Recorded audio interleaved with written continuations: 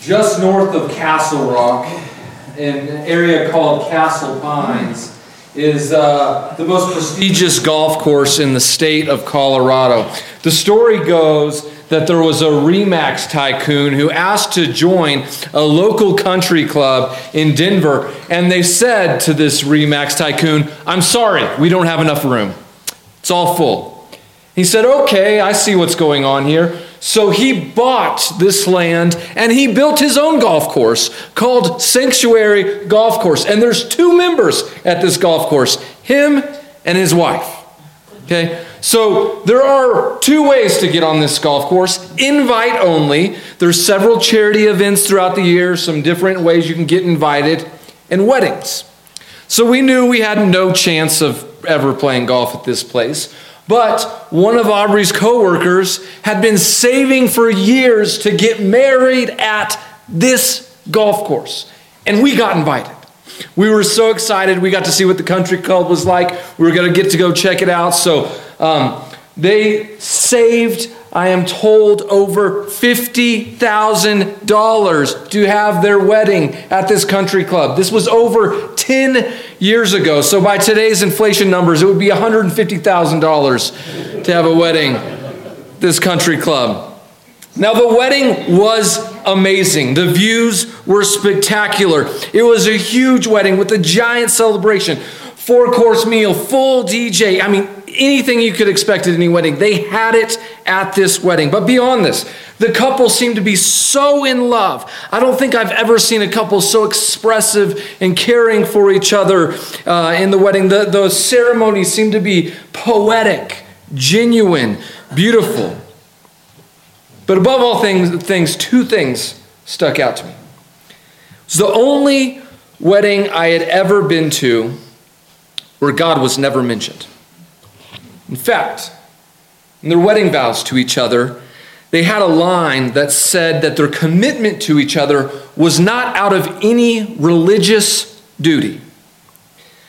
There was a feeling amongst this couple that they were saying that they were beyond that they didn't need religion for their love. Their love was just going to sustain itself on its own. The second thing that stood out to me was another line in their vows to each other. See, I'm used to the traditional ones, for richer or for poor, for better or for worse, for sickness and in health. And they replaced those lines. That line was replaced with the words, for so long as love shall last. For so long as love shall last. I've thought about these words a lot since then. As long as love shall last. Think about those words as we continue our series. We're continuing our series in the Sermon on the Mount. We are now 3 weeks into the series, which means we are in the heart of the sermon, not just physically where we're at in the text, but spiritually in what Jesus is saying and what's going on here. Jesus is showing us how to live the heart of the law, not just the letter of the law. And I warned you last week, and I'm going to warn you again. These are some of the hardest teachings ever taught in the history of the world. Last week was difficult, but this week is going to be even more difficult as we learn to live this good life that Jesus offers. So today, I start with a parental warning. Today, we will start with romantic relationships, with sex, with lust, and more than anything, we will look at our selfish desires. I will be operating under the Christian ethic that sex is a good thing and love are a good thing. Since the beginning, God thought that it was not good for us to be alone, and He has given us a partner in life. So if you don't trust me on this, just turn to Song of Songs in your Bible. If you get bored during the sermon, read through that. It'll keep you awake. We'll all know that's what you're reading because you'll be blushing as you read it. And while sex is good, we all know that sex can and often does go wrong. And in our culture, it has not just gone wrong, it has gone really, really wrong. Today's culture operates under the ethic that might be described as sexual freedom. And I wonder how free that really is. The belief is that as long as 2 adults are consenting, oh, it's fine, it's just biology. It's just physical. That's all there really is to it, right? We can be scrolling through social media, we can be watching television, and all of a sudden thrown at us are images that are nearly pornography. The access to pornography has never been easier in the history of the world. At any moment, someone told me at their church every Sunday, they have 2 people that get online and look at pornography during church every Sunday. How crazy is that? Things have gone really wrong. I think they've gone so wrong, and they were going wrong in Jesus' day, that Jesus was going to address this. Jesus found it important enough to place it in his sermon, and if Jesus is going to put it in his sermon, I think we need to study on this topic for just a little bit. So pray with me as we get started. God, we come to you in a culture that seems to be obsessed with sex. The lusts of the flesh are forced in front of us without warning or consent. So today we seek to learn a different way to live, God. A life with more value and purpose and meaning. So today I beg of you for your Spirit to turn our eyes away from the desires of this world, and that we may fix our eyes on Jesus, so that we can see and follow this life that Jesus is offering. So to that end, pour through me the gift of preaching, that these ways of Christ would be formed in our hearts. Turn with me as we pick up in Jesus' name, amen. Turn with me as we pick up in Matthew chapter 5. We're going to start on verse 27. You have heard it said, you shall not commit adultery. But I tell you that anyone who looks at a woman lustfully has already committed adultery with her in his heart. If your right eye causes you to stumble, gouge it out, throw it away. It is better for you to lose one part of your body than your whole body to be thrown into hell. And if your left hand causes you to stumble, cut it off and throw it away. It is better for you to lose one part of your body than your whole body going into hell. So last week we looked at number 6 of the 10 Commandments, about thou shalt not murder. But what we came to realize last week, what Jesus was saying is, you can't murder anyone. It's really hard to if you're never angry with them. It's the preventative way to never have to worry about murdering someone. We're on the 7th command now in the 10 Commandments. You shall not commit adultery. And this week, Jesus takes the exact same approach as he did last week. You can't commit adultery if you never lust after another person. Have you ever heard the phrase that when the curtains are closing, it's too late to make that decision on adultery? Adultery doesn't start at that moment. It starts way beyond that, way before that. And so Jesus says, in fact, just lusting after someone is the equivalent of committing adultery. And this is an incredibly high standard. Why would Jesus even think it is possible for anyone to hold this standard? If you've been doing our daily Bible reading, you've gone through the patriarchs, and oh my goodness, the sexual sin of the patriarchs in Genesis is astounding. They didn't come close to living this out. And so I think to unpack and start to see what Jesus is trying to teach us and how he's calling us to live this out is we have to look at a second for lust. What is lust? Lust is all about what we would call spiritually as the flesh, or what we might say secularly as the physical. The deepest sin attached to lust it is the ultimate use of another person.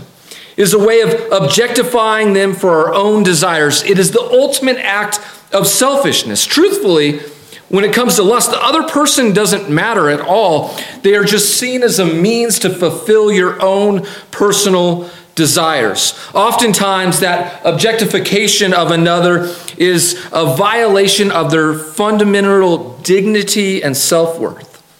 Jesus is trying for us to see others as people of great worth and great value, not just objects for our own selfish gain. So one of C.S. Lewis's buddies was a writer named Sheldon Van Aken. He had this phrase that I think speaks to what I'm trying to describe here. He said, when you have a new car, the first thing you should do with a new car is you should take that car out, you should get a hammer, and you should put the first dent in it yourself. Why?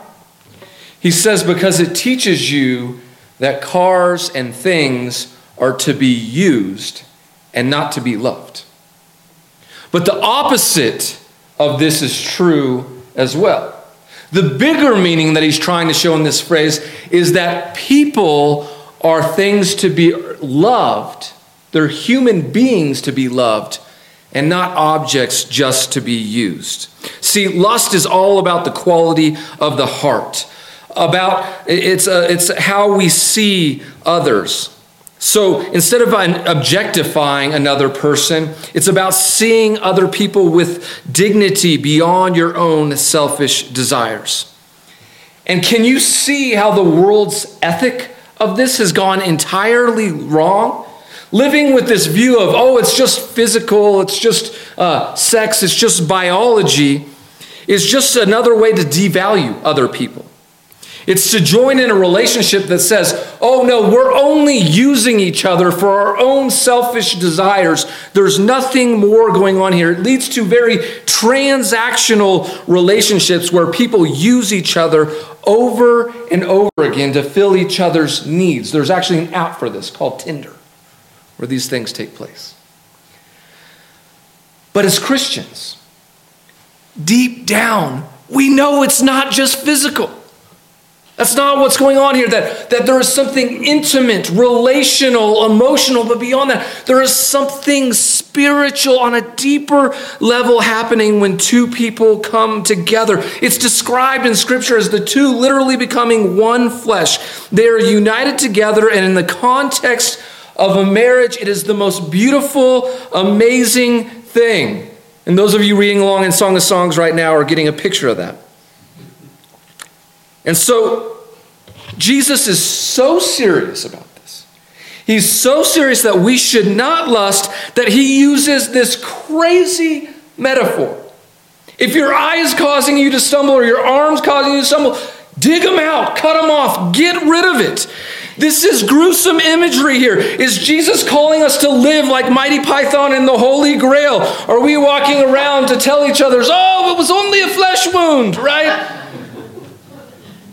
Like, is that what our life should be like?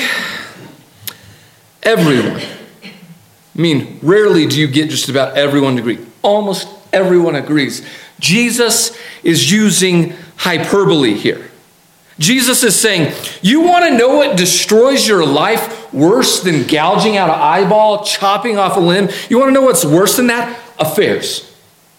Affairs screw up families, multiple ends of extended parts of families. They hurt churches. They hurt communities. That is how damaging they are. They are worse than losing a limb.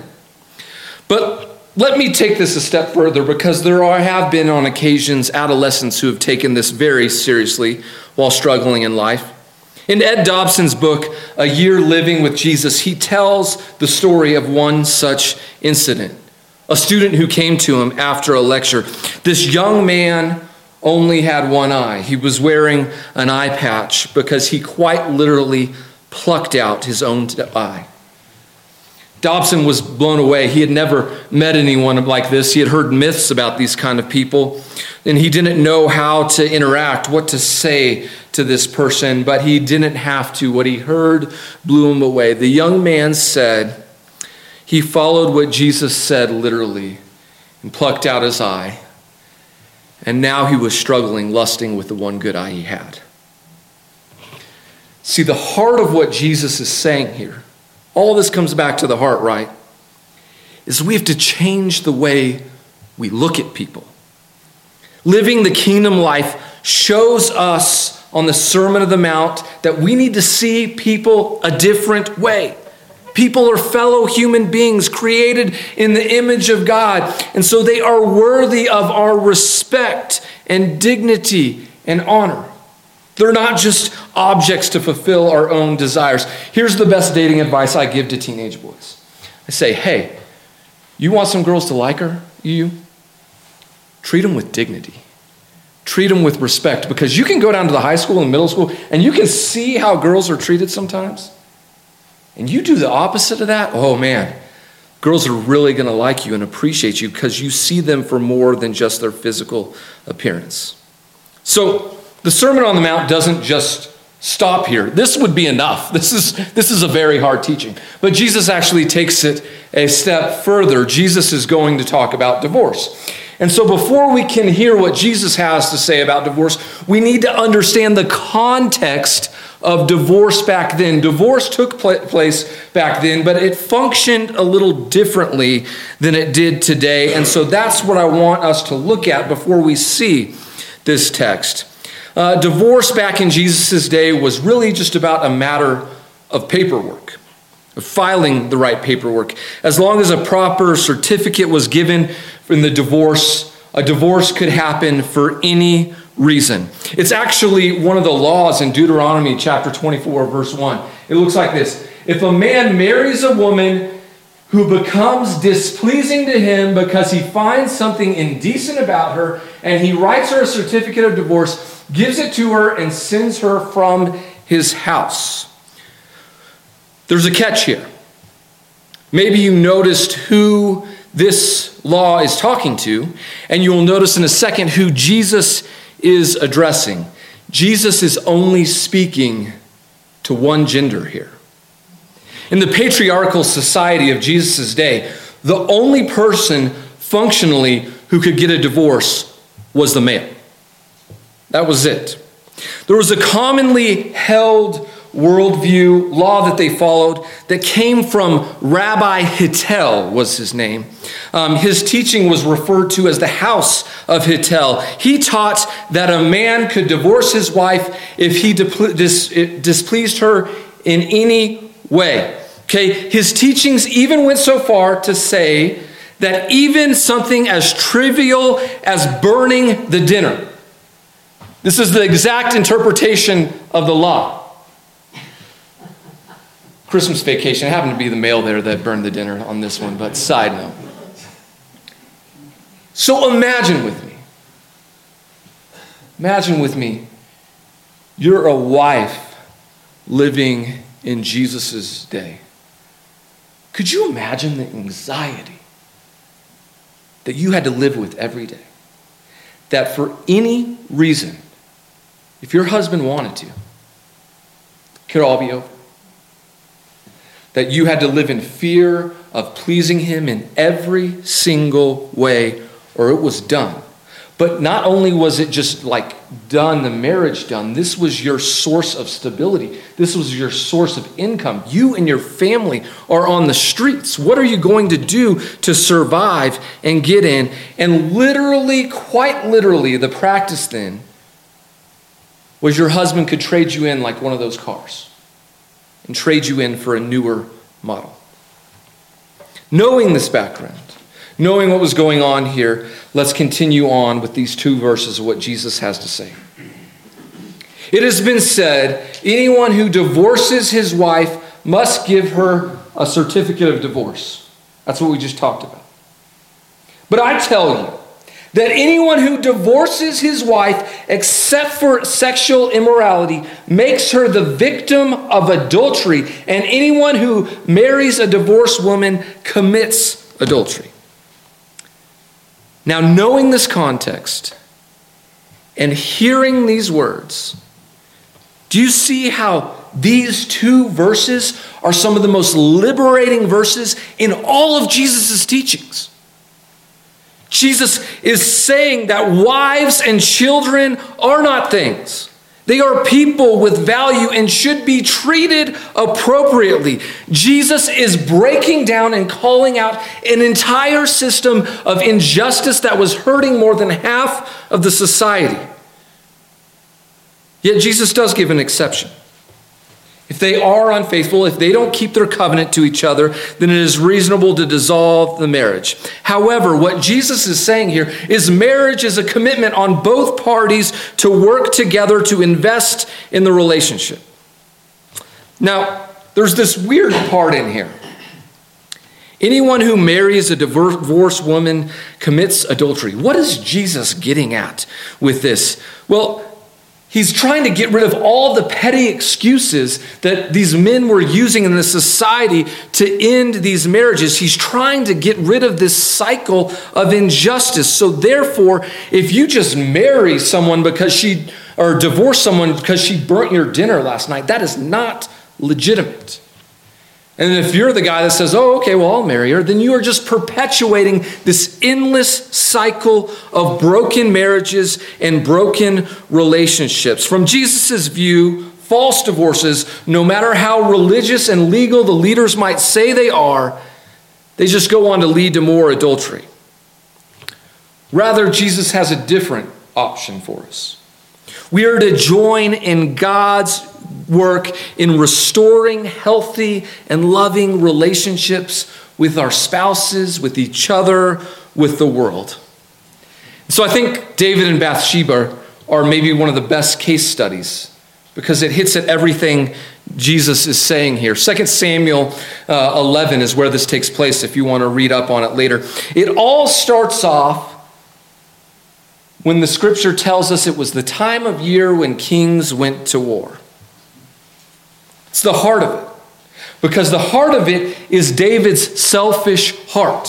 When he should be out fighting for his country, taking care of his people, he's sitting back in the castle, living it up, taking selfishly from them, indulging instead of serving. And he's the only one in the castle. The highest view over the entire city. He can see all over the city. And there happens to be Bathsheba, a woman trying to get some privacy somewhere to bathe herself. And he could have honor for her.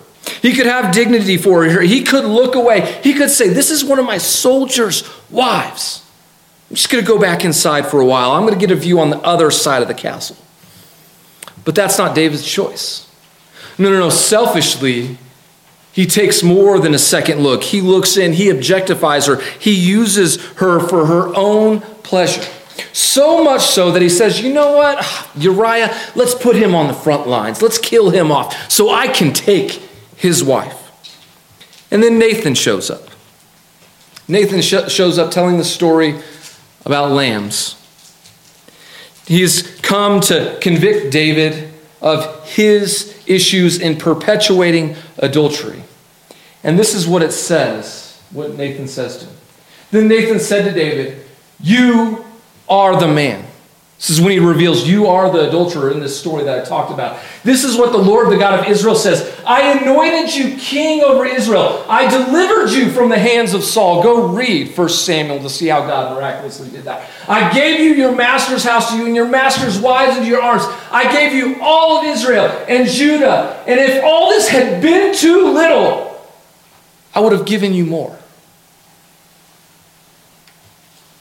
See, the lust in our hearts can swell up to a greed that consumes us.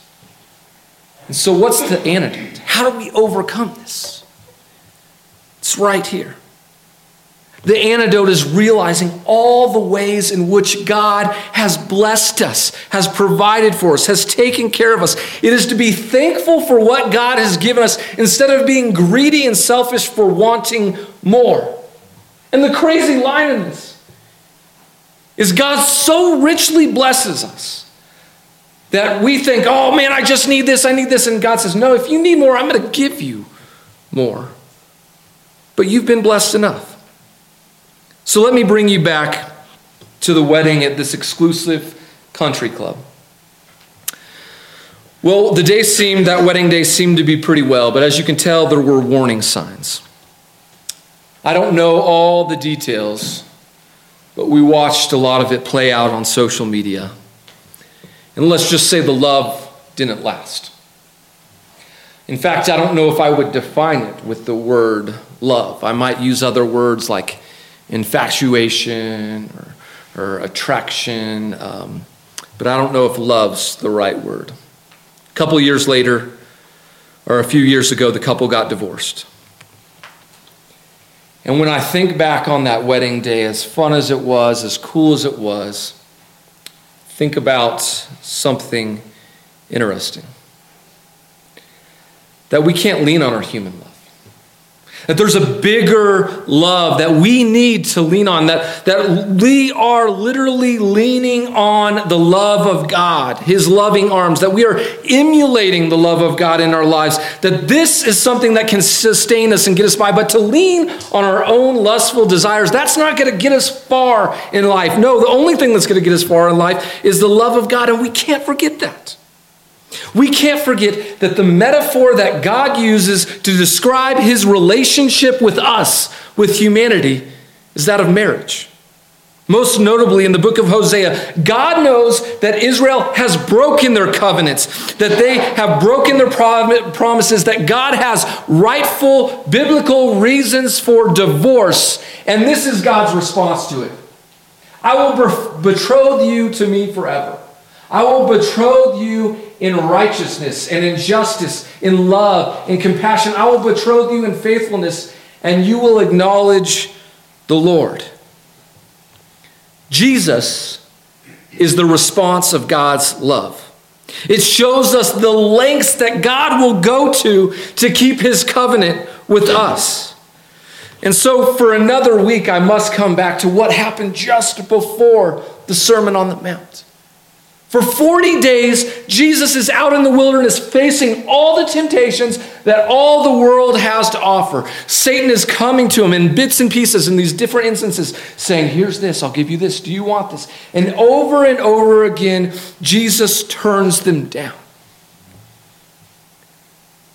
So why did Jesus do that?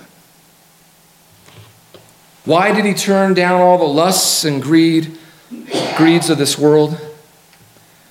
Well, you need a mirror. You need to look in it. Jesus turned down all the lusts of all the world for you. Because he loves you, because God wants a covenant relationship with you. He loves you so dearly that he dare not cheat on you. You are the object of his affection. That's what God says about you. See, Jesus' death, burial, and resurrection, that's the proposal. That's the invitation. That is the come. Unite with me. Join me. It is the invitation into this new way of living. So a few weeks ago, we covered and we looked briefly at Revelation chapter 20. One of the greatest chapters in all the Bible, depicts this time when God comes down again to live with us forever, when heaven and earth are united like they were back in the Garden of Eden once again. And if you pick up how it's described as a wedding. Because something spiritual happens at weddings. Weddings are great celebrations. Weddings are not just about a wedding day. It's not just about the two people getting married. Weddings remind us how the world ends, that the world doesn't end with bombs and war and genocide. The world ends with a wedding. That's what our weddings remind us of. Christian marriage at its core is a parable. It is two people living out what it means to live out this greater commitment of God's love. Marriage is never just about the couple. It is always about what God is doing in the world. When Adam says to Eve, where she is weak, I am strong, he is pointing at something bigger happening in our lives. See, in the end, heaven and earth will come together like one flesh, just like what happens in marriage. So we live into this calling in our lives. We live as Christians to choose love over lust. We are the salt and light of how to live relationships better. And are we always perfect? No. Do we fail? Do we have to overcome? Do we need forgiveness? Absolutely. But we are trying to show the world the best we can, a better way to live, a better value, more important, more meaningful relationship. So let me tell you about one of the most romantic movies ever, The Notebook. See, we love to watch The Notebook because there's these two young couples here. This young couple, these actors seem so beautiful. Apparently, Ryan Gosling is a hunk. I don't know that. All I can think about is how he's a total liability in coverage and facing the Giants. So Ryan Gosling is not the romantic part of the movie. No. Spoiler alert. The romantic part of the movie comes from an old man who comes to visit his wife every day in a memory care unit. She might not know him. She might not recognize him. She might not understand him. But he reads a story to her every day. And at moments, on good days, it comes back. And she remembers about the love that they had for each other. Does that not sound like the story? Is this not the story that we come every week, that we gather to be reminded of? Right? That though we have fallen, though we are short, that we have sinned, that God could divorce us, that God could be rid of us, that God would say, no, I'm coming to earth for you. I'm coming to die for you. I'm coming to live for you. Will you join me in this covenant relationship?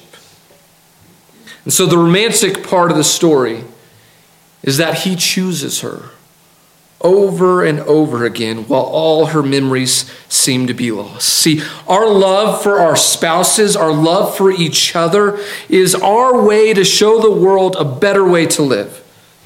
To love our spouse is to choose love over lust. To say these other people might be beautiful or whatever, but you are special to me. You are the object of my affection. We love each other as brothers and sisters in Christ, not to gain something from each other. We don't show up every Sunday saying, oh, how can I take from the church? How can I get something? No, we come every Sunday bringing this profound gift of each other to one another, sharing and loving one another, because we are all fellow image bearers created in the image of this loving God.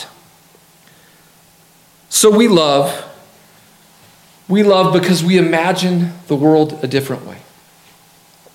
Because we can talk about all the things online. We can talk about all the brokenness. We can talk about all the sex that is breaking our society. But let's give us something better to talk about. What if we could imagine and create a world where people are genuinely loved, where they have value and purpose and they belong? What kind of world would that look like? Where people aren't objects of our own fulfillment. Instead, they're human beings. Pray with me for that day.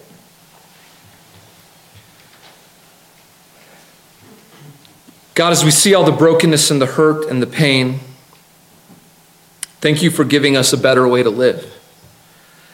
So we count on your Spirit to increase our imagination, that you would send us out of here to be salt and light, interacting with our families, interacting with each other, interacting with the world, interacting with our spouses in love. Showing people this new, better way to live. We ask that your Spirit, convicted of this, that it would help us overcome points of temptation and to seek a bigger picture and a better way of doing living this life. So may we, in these moments that come up, in the obstacles and the temptation, have courage to follow these teachings of Jesus. I pray this in Jesus' name. Amen.